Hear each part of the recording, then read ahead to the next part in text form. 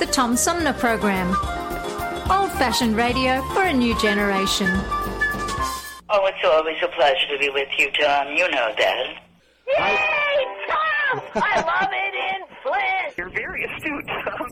Not an easy question. I'll debate Andy Dillon on your show. Well, that's a very good question. Hello, darling. This is Elvira, Mistress of the Dark, with Tom Sumner. I'm all right, Tom. How are you? You lucky day, Mr. Sumner. Ciao, Tom. How are you today? That's a good question. Hi, this is actor, comedian Joe Napodi, and you're listening to the Tom Smothers.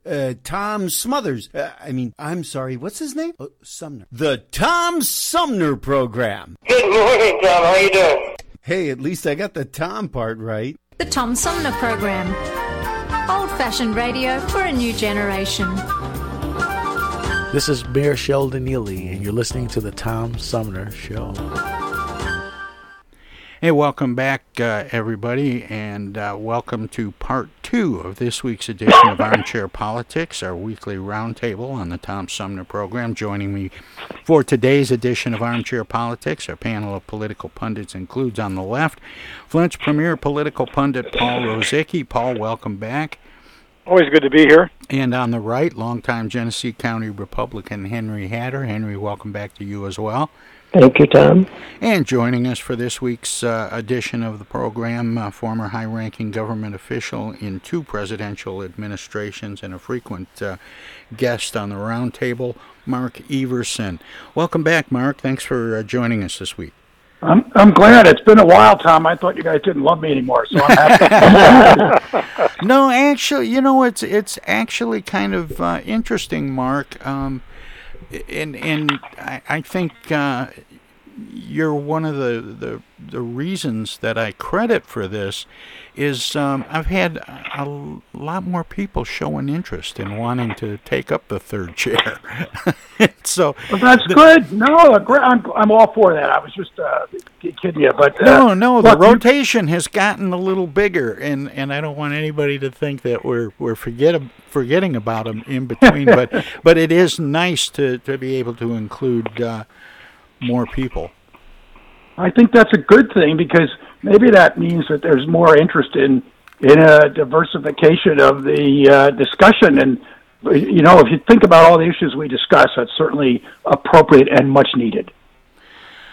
And we're going to continue with our commentary and analysis on local, state, and national headlines from the world of politics and current events. This is one that we talk about a lot. Michigan Governor Gretchen Whitmer leads potential Republican challenger James Craig by 5 percentage points despite a negative job approval rating, according to a new poll. Now, and I'm not going to read the whole story, but one of the things that I found interesting about this is that a large part of the poll said that people don't even know that James Craig is a candidate. Well, there's 11 Republicans running. I think that's part of the issue. Is there's so many candidates out there.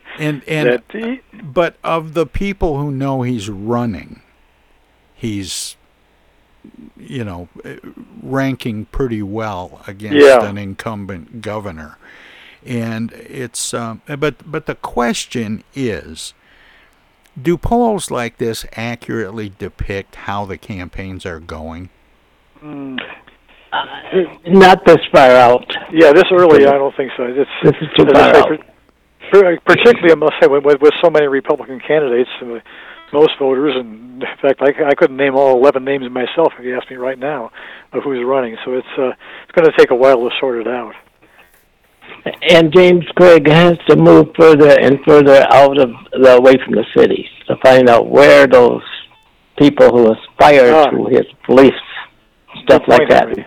Yeah, he's got to get out there. And at the same time, he's got to try to retain the support that he has in urban communities. He's got a big job to do, and he has to think it through well. My comment on this is interesting. We talked before about Mississippi for congressional districts. I'm working with a friend he's challenging an incumbent down here for Congress, and I've got to tell you, at this stage, it's all about the money. How's James doing raising money? Because you get to the point of when the primaries actually take place, if he's got the airtime, that'll make a huge difference. But if he doesn't have the money to fund that, that's a real issue. Who's got the money in those 11 Republicans? You know, well, one interesting historical thing for Michigan, though, is we have not denied a governor a second term since the early 1960s. I mean, we just have a habit of generally giving the governor the second term, particularly now with term limits. So, I mean, that's no guarantee, obviously. And Whitmer's got some negatives to deal with with the pandemic and all.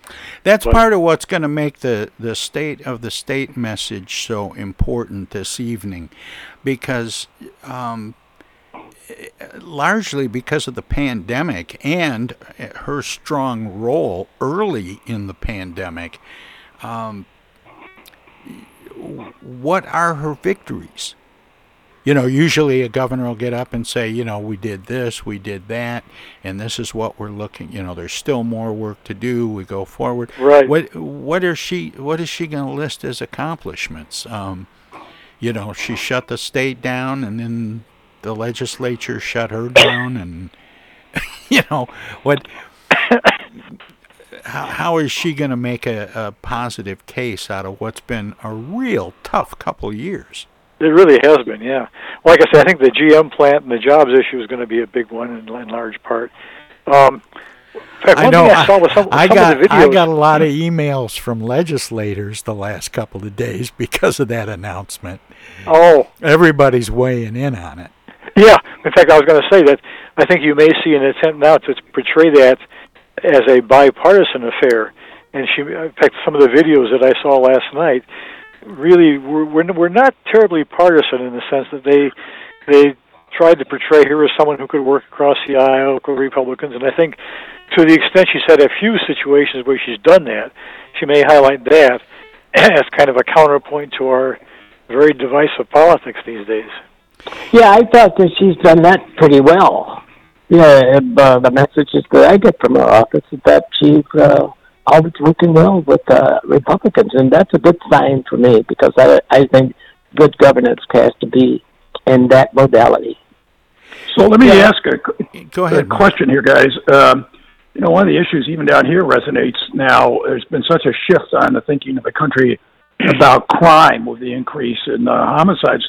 Where does that play in her discussion? Because it's an issue that people are increasingly focused on, and not to the benefit of Democrats, I would say, after all the positions that were taken over the last couple of years. It's something that has resonated as Republicans say the Democrats are soft on crime. What do you see happening there? Yeah, here in Flint we had a near record number of homicides this past year, so it's been a big issue. And interestingly, Mark, other crime statistics are down. But homicides are up. And I suspect that the governor, because of the shooting in Oxford, which is not very far from Flint, Mark, the school shooting that happened here just a few weeks ago. Right. I think she's going to talk about that event and use that to establish a position of wanting to do more about gun violence, and what that means in terms of proposals. I don't know, but it's interesting here in Michigan that a number of Republicans from the legislature are starting to weigh in on this issue with a little bit more gun control friendly rhetoric. Interesting. And so we'll see how she frames that. With respect to Mark's question, I think the shooting of the two policemen either in New Jersey or New York, two policemen, one in New York, 22 years. I think she's going to. People are getting irate and they're getting really anxious about police violence. I mean, the violence on police. Right. And so that's likely to be.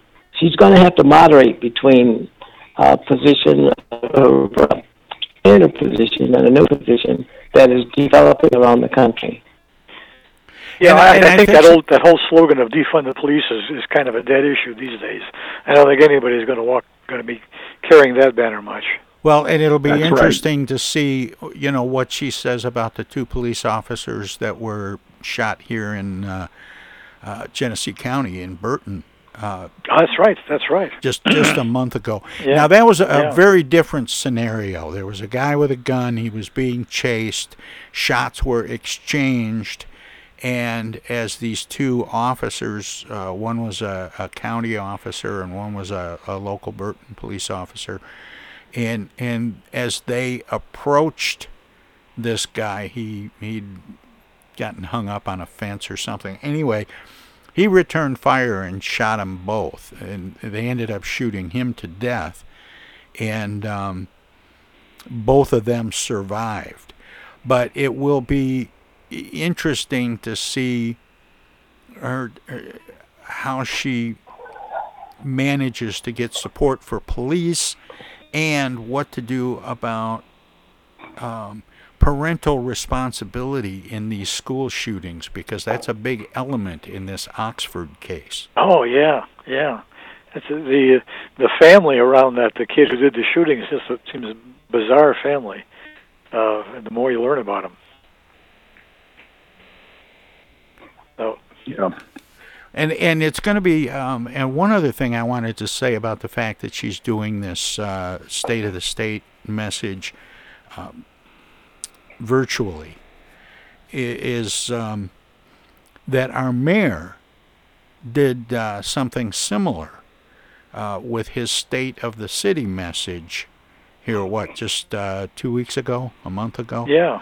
Mm-hmm. And I thought he did a pretty good job with it. And I'm going to be watching from a production standpoint. I think what you're going to see, in contrast to the usual state of the state or nation, where you've got a cheering crowd. Somebody walks in and says good evening, and one half of the audience claps like crazy, the other half sits on their hands. I think you're going to see kind of a video show, and I think we're going to see video clips of people, including law enforcement, I believe, of some of the things that have happened in Michigan here. So it may be a different kind of scenario, and maybe more informative than the speaking to an enthusiastic crowd in the halls. But is it more informative? Because what happens is I find these video things to be a little bit more form than substance, because you don't have the energy of a live room and a live crowd. True. And there's so much about the timing and the emphasis and all of those things. And when you set up a video camera and somebody's talking, you just have a talking head. You have to do something to spice that up a little bit, and it ends up being in the technology and not, more in the form than the substance. For what it's worth, I think it's a mistake to be doing virtual events at this stage.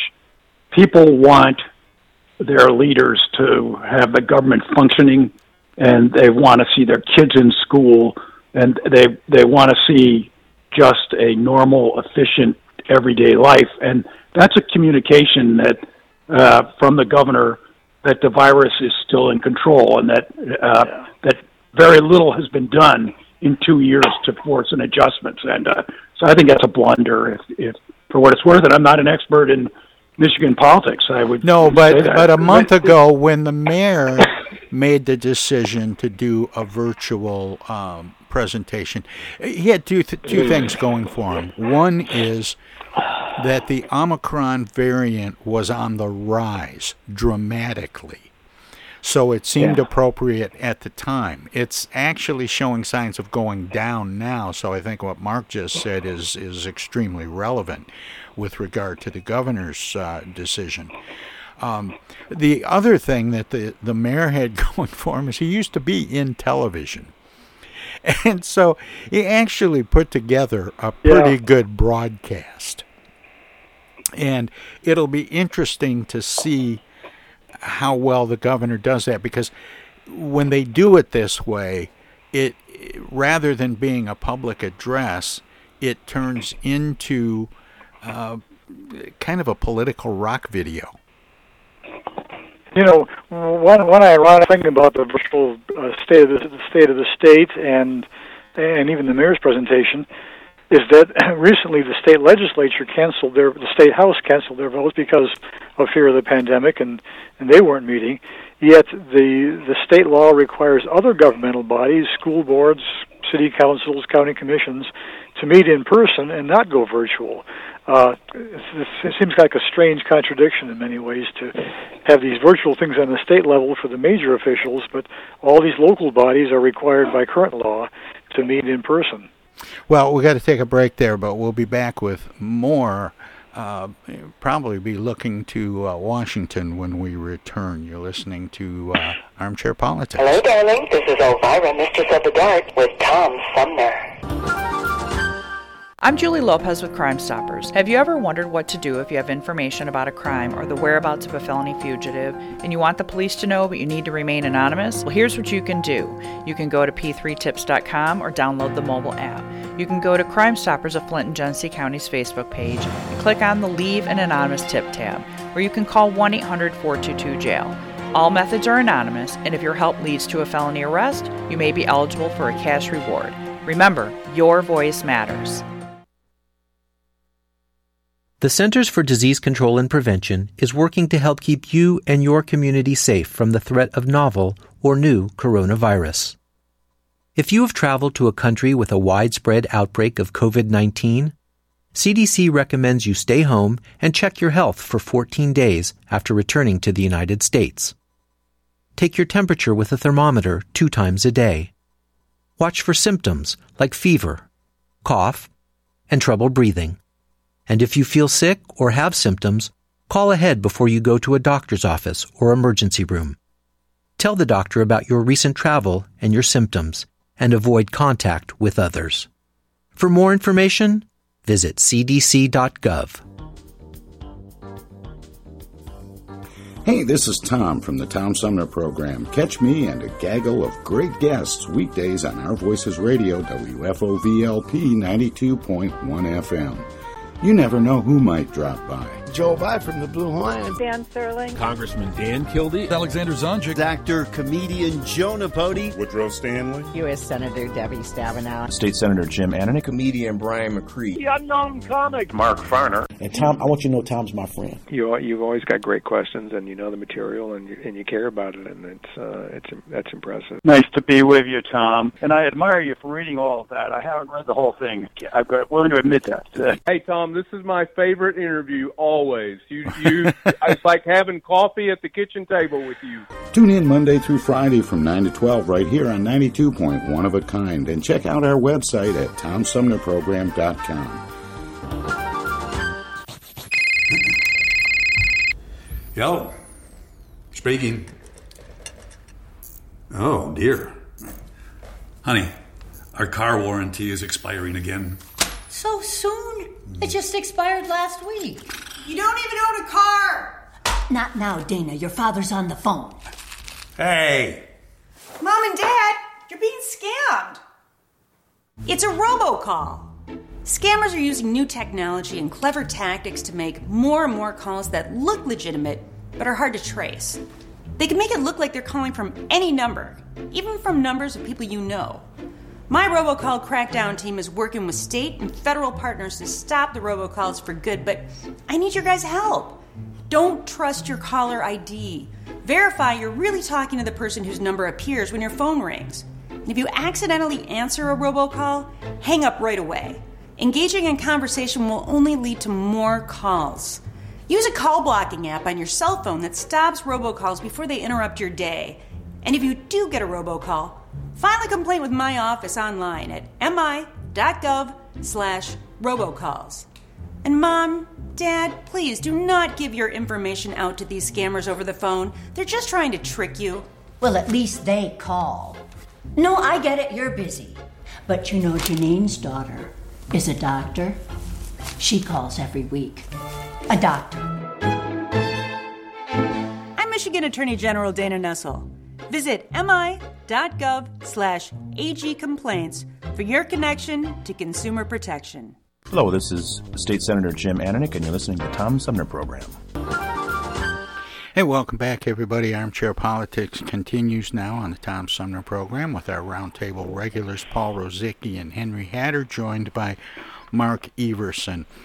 A bill moving through the Florida state legislature backed by a powerful utility company would slash the financial benefits of rooftop solar panels. Opponents of the legislation, including environmental groups, solar builders, and the state NAACP, say if it passes, a fast-growing green power industry would be turned off overnight, casting a dark cloud over solar's prospects in the Sunshine State. Should utility customers be prohibited from off-the-grid options? I don't think so. It's my gut initial reaction. But then that depends on the environmental impact. That might be negative. Yeah. Yeah, there are things, other things that we're not hearing that causes this argument to rise. What are they? Well, I just remember someone I knew that was bothered by some kind of local ordinance, and I can't remember if it was a state thing or if it was a local thing, that made it illegal to collect rainwater, which he was doing in barrels on his property the way they used to do, and using it for, watering gardens and flushing toilets and, all kinds of ancillary water uses. But it was literally illegal and ticketable. And he was really ramped up about this. Now, nobody was enforcing it, but it just annoyed him that he could be fined if someone chose to enforce it. You wonder what was the logic behind that kind of... Yeah, what was the logic? I don't know. It's not a health issue. I can't see. We've got issues. This gets into the overall issue of government regulation. You've got a sort of an explosion of regulation in terms of state licensing of all kinds of different jobs and professions. Yeah. It's the same kind of thing. And then, I was thinking when you were chatting, Tom, what about wells? When you drill a well in your property, you're affecting the water table, and there's got to be a balance here.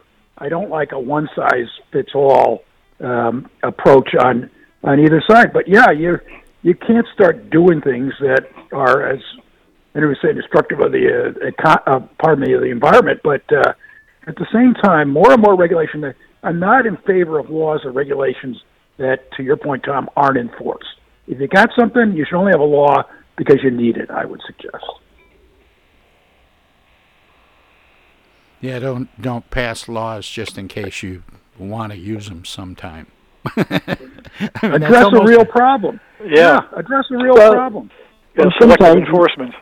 Young people get elected to a board or to the state legislature, and they need to have their name on a law of some kind. So there's a big push from those who do that. A lot of the stuff that we should not have regulation unless there's a need to have a regulation. Otherwise, it's a bad regulation, and people probably won't adhere to it, and they're disrespected, making all laws suspicious. Exactly. It causes an erosion for respect for government and the rule of law, which is, we don't need more of that. Well, it's just I know a lot of people, and maybe some of this is because of the people I know in the Upper Peninsula of Michigan who have a tendency to think they're really sort of in a country of their own, that are very interested in alternative power supplies and being off the grid, not really being part of a municipal water or power system, and it just seems like the utility companies are trying to squash growth in that direction, which may have some positive impact on sustainability and protecting the environment. Right. Yeah. Well, I don't see the need for these frivolous laws, and they should be discouraged. Well, the House Select Committee investigating the January 6th insurrection has been having conversations with former Attorney General William Barr, the committee's chairman said Sunday. To be honest with you, we've had conversations with the former Attorney General already. Representative Benny Thompson told CBS's Margaret Brennan on Face the Nation when asked if the committee would go to Barr. We've talked to Department of Defense individuals. We are concerned that our military was part of this big lie on promoting that the election was false, the Mississippi Democrat continued. So if you are using the military to potentially seize these voting machines, even though it's a discussion, the public needs to know. We've never had that before. Barr, who was a staunch defender of Trump during his tenure at the Department of Justice and pushed the administration's law and order message, resigned in December of 2020 after rebuking the then president's false claims about widespread election fraud. How significant is it that Attorney General William Barr didn't support or embrace the so-called big lie? I would think very, very significant. I mean, he's the one person who would probably be in the center of, if there were fraudulent cases out there, he'd be the one person in particular who would be informed of it or in the center of it or be aware of it more than anybody else, I would suspect.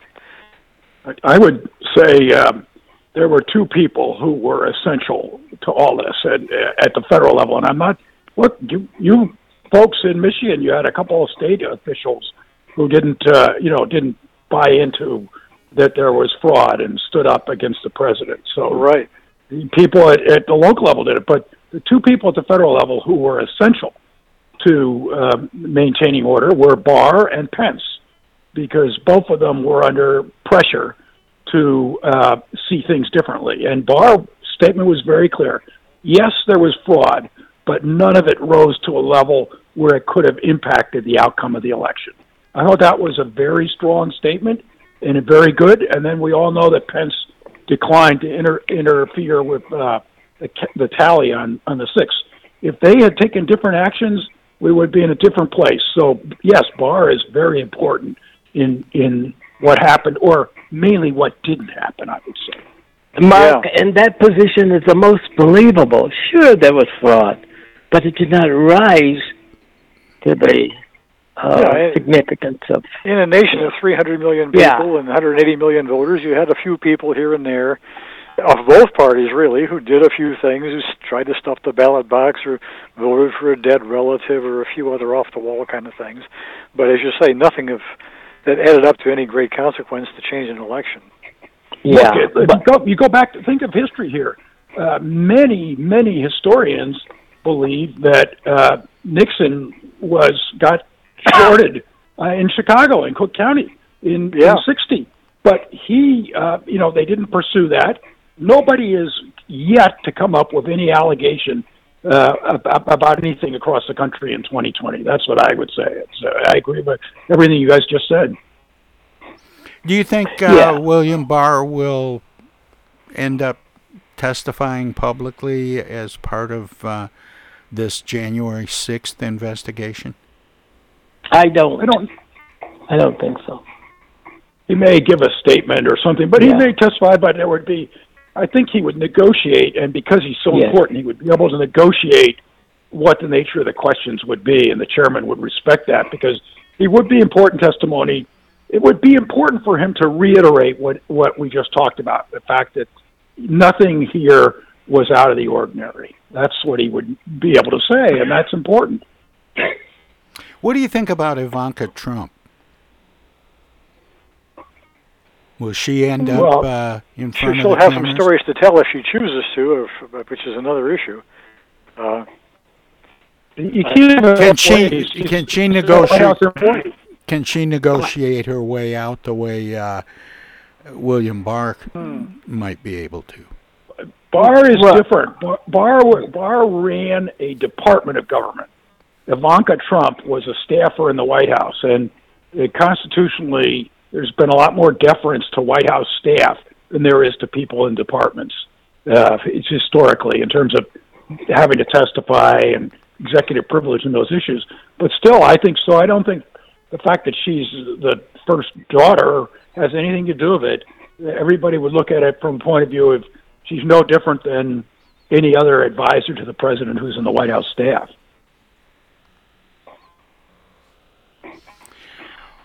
Well, moving on, as the Roe v. Wade ruling celebrates its 49th anniversary on Saturday, the vast majority of abortions have been outlawed for nearly 5 months in the second most populous state in the country. The way the Supreme Court has handled Texas's ban on abortions after 6 weeks of pregnancy signaled that its Roe precedent, a landmark abortion rights decision, does not stand to be fully intact by its 50th anniversary. The fallout from the Texas legal fight has also provided a preview of what abortion access will look like across the country if Roe is dismantled. Abortion rights activists or advocates warn that current reality in the Lone Star State may soon be the state of play in several other states if the Supreme Court overturns Roe v. Wade in a case from Mississippi that the justices are expected to decide this summer. Will Roe v. Wade survive to age 50? That's certainly problematic. Not its current form, and maybe not at all. I mean, it's hard to say, but they may not totally overturn it, but they're going to, I'm afraid, gut it so much that it may not matter whether it's formally overturned. Well, significantly enough, it's many women who don't like Roe v. Wade. There's something wrong with it. So if they had different positions and women were kind of unanimous in their focus on it, it would be different. It would change. But you got to let the women say they have that peace. Yeah. And what it's going to do, I mean, we'll see what happens, but it could just shift the battle back to the states. In fact, I just saw a story here in Michigan. There's a proposed ballot proposal for November that would protect the right to abortion if it should pass. I mean, it still got a long way to go before it gets on the ballot. But it's one of several ballot issues that are in the pipeline for possible approval in November. I think Paul's got it right. The Dobbs case, and Dobbs is the chief health officer down here. I think the court's either going to overturn Roe v. Wade or at least further dismember it. And the question I have, more politically, is does this energize the liberal base that causes it to have any impact on the midterms? I sort of thought that was the case, but then people I've talked to around the country think that won't happen. It will. There's just such an inundation of issues that it won't have a significant impact. But I think that's the question. Goes, yeah, that's exactly right. It goes to the states now, and the people who don't believe there's a constitutional right.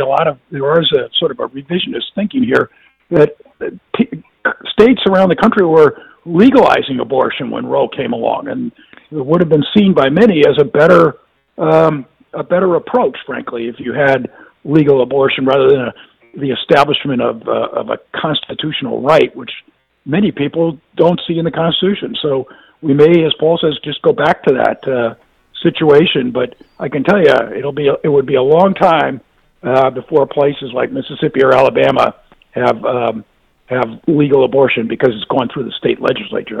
That'd be very unlikely. Right. Yeah. Well, and interestingly, given the political climate now in Michigan, at that time, Mark, when just prior to Roe v. Wade, when states were legalizing and or decriminalizing abortion, Michigan went the other way. Oh, it did. I didn't know that. And really tightened up on it. In fact, there are efforts in the legislature and on the ground in Michigan to try and roll that back in case Roe v. Wade gets gutted. Yeah. That law is still in effect, and would go back into effect, is what you're saying? Yeah, that's the concern, is that they would fall, absent Roe v. Wade, it would fall back to what was there, and what was there was pretty strict. Yeah, I think the initial law goes back to the 1930s, and it's still on the books. And as you say, if Roe Wade is overturned, then that law in Michigan comes back into effect. And that's the idea behind this petition. It's at least, like I say, beginning its process through the pipeline for possible appearance on the November ballot. Otherwise, if Roe v. Wade had not only passed a law prohibiting abortion, at the same time it should have repealed any other laws associated with that. And that way it would not have gone back the way it was. It would have been the end of the issue. Actually, that is what should happen when there are these these big law of the land decisions, but it doesn't. And we've talked about that before, that there are all these laws that have been passed, over the last couple 100 years in state legislatures all over the country. And some of them are pretty silly. Yeah. And they're not enforced, and nobody pays much attention to them, but they really should clean house on some of these things. Yeah, isn't there you may have mentioned sometime in the show earlier, isn't there a collection of these silly laws? I recall one where, I think it was in Montana, it's a crime to carry a goldfish bowl on a bus.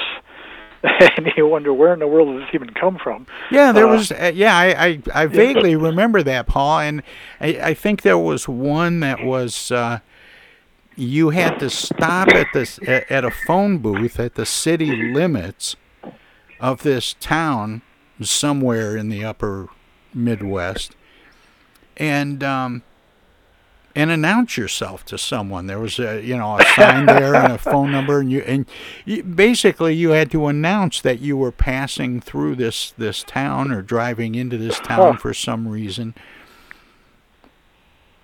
Yeah, there are some weird ones, and they don't get cleaned up. Once in a while, I think we talked about this once a few years ago, Paul, when the state legislature put together a committee to go through and wean some laws for cleanup. Yeah. Well, my only theory on the goldfish bowl is that sometime somebody must have done that, and they dropped the bowl, and somebody got cut their hand on the goldfish bowl, and they went to their city council member and says, "You got to do something about goldfish bowls," and they went ahead and did it because of some quirky accident. That's my guess. I don't know any facts about it, but that's just my hunch. Well, as long as they're not spending... Down here, it's... Go ahead. Just down here, I could see people would be attractive if Paul was coming into Mississippi. They'd want a warning because they already think they got too many Democrats down here. Especially if they find out he's from Illinois. Right. Yes. Yeah, you probably won't be able to do much with your Dewey ballots down in Mississippi. That's probably true. Yeah. Anyway, just wanted to mention one more thing that was on Paul's list, and I didn't have any notes on it. I don't always jump on these international things, but in the 3 or 4 minutes that we have until the break, any thoughts on the crisis in Ukraine and U.S. response? Paul, do you want to set that up? a little bit? Sure is looking dicey. It really is. We'll see what happens.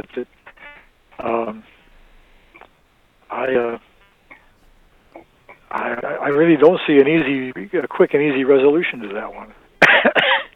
The 2 points I'd make.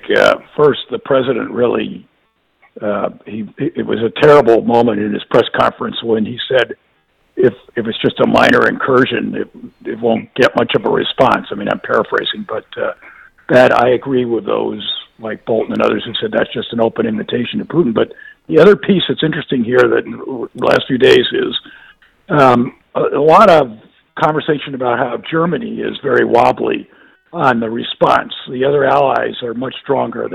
They're sending in additional armaments or support to the Ukraine, but Germany is very reticent to take a strong stance. So you see, just Putin may do pretty well out of this in terms of driving divisions in the alliance, and that's what's really at stake here is the alliance response. And it's interesting that you point to Germany because Germany is in some ways wrestling with new leadership. Yes, with they Merkel, just have a new chancellor. That's exactly right. Yeah, with Merkel gone, some of those relationships, aren't as readily available, and so there's probably a great deal of uncertainty in Germany, and that's interesting right out of the chute with a new chancellor. If I could say this with good intentions, I'd like to say that Putin looks like a alpha male. And when you look at our own president, he looks unsure of himself. Putin would appear like the person that the thinkers of the 16th and 17th century thought leaders should be like. And I think the whole world is looking at the same thing. But today, most people see it through that perspective. Yeah. Henry, there's an old saying that in terms of foreign policy that the Russians play foreign policy like chess, the British play it like poker, and the Americans play it like jacks. Yeah. Well, I hadn't heard that, but I haven't either. The other thing I would add here is the last point is he may be biting off more than he can chew because there's a real consensus, or not consensus, that's the wrong word. A lot of thought about the fact that Ukrainians are pretty tough, and if he does go in there, that it'll be a real nightmare over time. That doesn't mean that there won't be a lot of disruption and damage to the alliance, but he will pay a very heavy price if he goes into the Ukraine of all places. I think you're right. We have to take a we hope you're right. We have to take a break here, and then we'll be back with the final segment of today's edition of Armchair Politics on the Tom Sumner program, which is always my favorite, the X-Files. If you're listening to us on WFOV, Our Voices Radio, 92.1 LP-FM in Flint, we're going to let them squeeze a few words in or do whatever they do when we go to break. If you're streaming us at TomSumnerProgram.com, we have some messages as well. We'll be right back. Hey, this is the Unknown Comic, and guess what? You're listening to the Tom Sumner Show right now. And now too, and even now.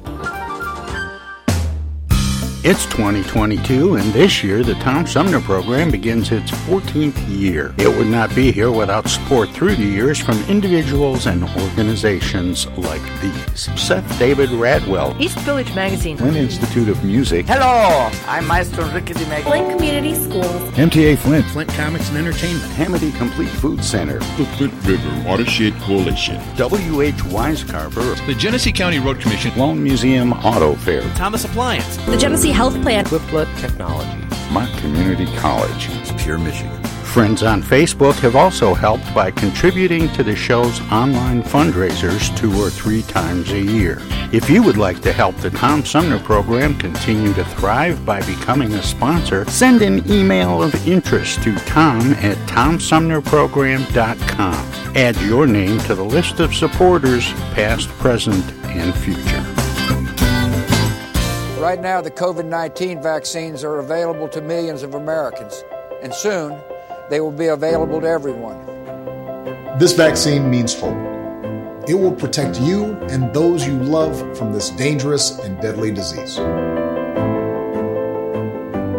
want to go back to work, and I want to be able to move around. To visit with Michelle's mom, to hug her and see her on her birthday. You know what I'm really looking forward to is going to opening day in Texas Ranger Stadium with a full stadium.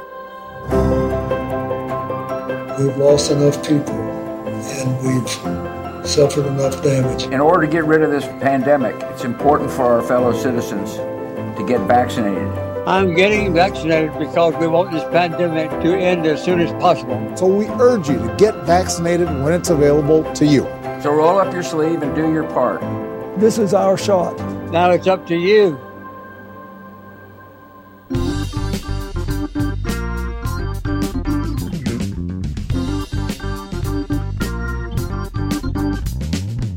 Start your weekend early with the Tom Sumner program every Friday live at 11. We turn the spotlight on the world of arts and entertainment featuring artists from music, TV, and the movies. Catch everything from the rich local talent pool in and around Flint and Genesee County to up-and-coming stars of stage and screen, plus legends from New York and Hollywood. Hi, this is Greg Nagy. Hey, this is Harper. Hi, this is Joe Bide from the Blue Hawaiians. Hi, this is Alexander Zonjic. Hi, this is Mark Farner. This is Maurice Davis. Hi, this is Rochelle Ray. Hi there, folks. This is Sweet Willie T. Hey, this is Steve from the Nashville office. I'm Gwen Pennyman Hemphill. Start your weekend right. Go to 11 Fridays on the Tom Sumner program.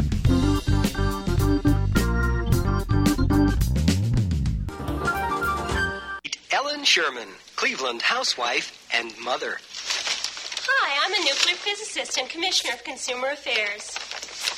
In my spare time, I do needlepoint, read, sculpt, take riding lessons, and brush up on my knowledge of current events. Thursday's my day at the daycare center, and then there's my work with the deaf. But I still have time left over to do all my own baking and practice my backhand, even though I'm on call 24 hours a day as a legal aid. How does Ellen Sherman do it all? She's smart. She takes Speed, the tiny blue diet pill you don't have to be overweight to need. And then I collect these paper bags, and I have them right here, all folded and everything. In case anyone needs a paper bag, I have one. Yes, Speed. Because I fold them neatly, you know. I don't fold them just any old way. Why not ask your family doctor for a prescription today?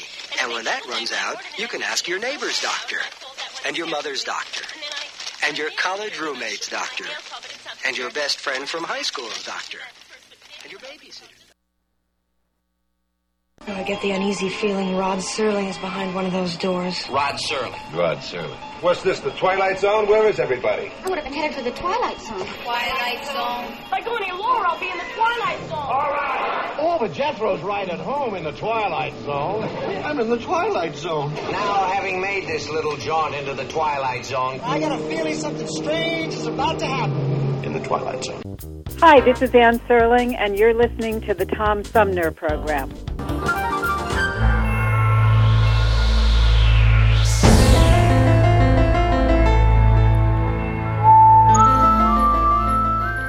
Hey, welcome back, everybody, as we wrap up today's edition of Armchair Politics with the X-Files, those weird and wacky stories that sometimes seem too strange to be true, but are, in fact, true. We start with this one from Hampshire, England. Millie, a 3-year-old Jack Russell Whippet mix, disappeared after slipping out of her leash in Hampshire, England on January 13th, according to a Facebook post by Denmead Drone Search and Rescue, a nonprofit pet rescue group. The group embarked on a 4-day rescue attempt, but little Millie kept disappearing. Chris Taylor, the chair of the Denmead Drone Search and Rescue team, told HuffPost via email. The situation became severe when the pup was spotted on a mud flat with a rapidly rising tide near Emsworth on the UK's south coast. If Millie wasn't rescued quickly, she would be at risk of drowning. A coordinated effort involving police, firefighters, and others ensued, but Millie kept on defying rescue efforts. That's when one Denmead's drone pilot, Dave Pike, came up with a creative solution. Attach a sausage to a drone in order to lure Millie to safety. One of the local residents on the beach where they were flying from supplied them with the sausages. The woman cooked them up for us, and we attached them with string. Thankfully, Millie took the bait and was coaxed into a safer spot where she could be safely rescued. After Millie's little adventure, she was taken to the vet and is completely fine, the rescue group said on Facebook, adding lots of TLC and rest was the only thing prescribed.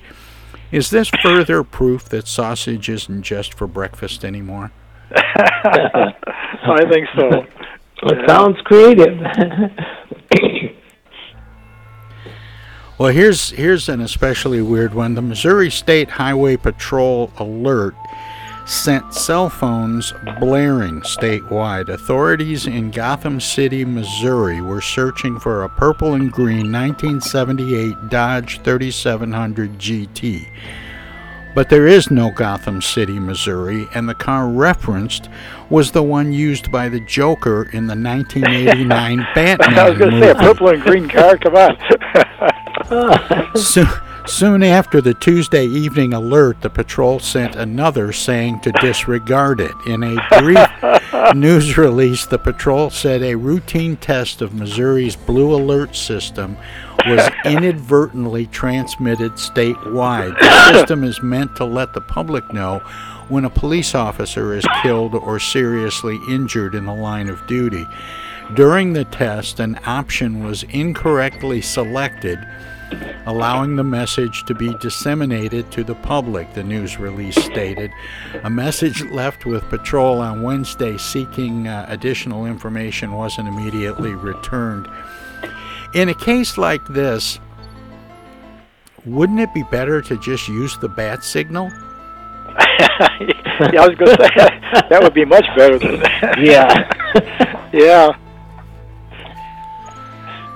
Now here's one we all wish would happen to us. I think this is from Michigan.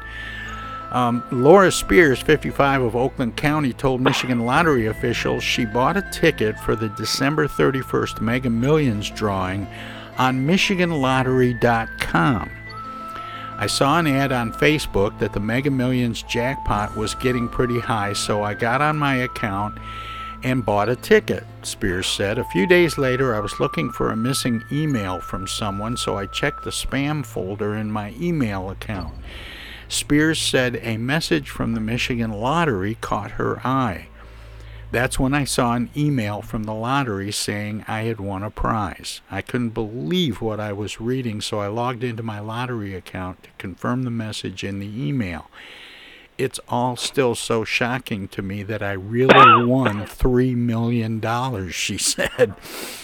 The winner said her prize money will allow her to plan an early retirement. Yeah. So what's in your spam folder? Yeah, I haven't checked that in so long, I have no idea. Oh, that one just tickled me, and of course we all wish that would happen. And it's been close a couple times. I had a chance to hook up with some Nigerians a few years ago, but that never really panned out. Yeah, those princes are always so generous, aren't they? Oh yeah, millions. But millions. that email was a nice one. The lady apparently had great dignity and respect. She didn't. Oh no, that. So let me go back. Let me go back to the dog for a second. Yeah. I don't know if you saw that story. Maybe you covered this, but around New Year's, there was a dog in New Hampshire, and it was up on the border on the 89, I think it was, with Vermont. And the guy had been drinking. There were two people in the truck, and they ran off the road and down into the woods or something like that. the dog ran 2 miles into Vermont and then led troopers back to find the vehicle, which they all agreed they never would have found the vehicle, and the people would have died in the cold, but for the dog. So the dog this was a true story, and they kept trying to apprehend the dog, and the dog wouldn't let them, and finally led them to a gap in the highway, the barrier, and they looked down, and sure enough, there was a truck down there. But anyway, that's amazing. So the dogs can be good if the dog is not cooperating. That's all. What a great story. That is a great story. I think I read that. I missed that one, and I look for those. There should be some kind of a Rin Tin Tin award for that. Well, they said the dog was a real life lassie, is what they said. Yeah, man's best friend. That's right. But the lady who won the $3 million had great grace, and you had to cheer for her. Oh yeah, what a wonderful story. She just, she got enticed a little bit by a Facebook post, so she went online. I never play any of those games online, and it's nice to hear this one turned out well. I buy $20 tickets for Powerball once or twice a year when it gets way up there, and if I get $4, I get excited. Yeah, when they first started, we bought a few, but haven't done much since then. It's very occasionally. Yeah, I don't have that kind of luck, but I do consider myself to be extremely lucky to have the three of you join me for Armchair Politics today. It's always a treat to have Paul and Henry as our roundtable regulars on the left and right, respectively. Paul Rosicki and Henry Hatter. Thank you both for always a pleasure. It really is. Tom, do you realize there's so much money in the lottery? We have enough money collectively like that to pay off the national debt. We probably think about it. We probably do, and why the schools are struggling so bad, I just cannot imagine. But I want to say a very special thanks to Mark Everson. It's always so nice when he joins us, and I want to make sure he knows we'd love to have him back again soon. That we still love him. Okay. All right, guys. Please hurry back. All right. And I'm still looking for a Mark Everson for president campaign sticker sometime for my collection. Let me know when you find it. Right? I will do that. I will do that. Where's the bumper sticker? I got to figure that out. See if I can find one. Did you give those all away when you were in Iowa? Yeah, we had a limited number of those, but I had a friend who had one on his Tesla in Cleveland, and it drew some interest anyway. Well, Mark, thank you so much, and we'll talk again. Very good. Bye-bye. Bye-bye. Thank you. Goodbye. Have a good evening. Any final thoughts in the last 30 seconds or so? Well, like I say, we'll see what the state of the state is tonight. If there's any real surprise, I see that, by the way, as to be the kickoff of the campaign in many ways. I think you're right about that. Yeah. Yeah, I think she has to score some points tonight to get that rolling. Anyway, who did we just lose? Henry still there? Nope, I think Henry... okay, well... Well, anyway, thanks again, Paul. It's you it's bet. Always have a good evening and good talking to everybody. All right, take care. And there's Smokin' George Winters tickling the ivories, letting me know it's time to head on down the hall to the living room, but I will be back tomorrow morning with another edition of the Tom Sumner program here on 92.1 LPFM in Flint and at TomSumnerProgram.com. So, have a great day and try to stay warm. We'll see you tomorrow. In the meantime, good night, everybody.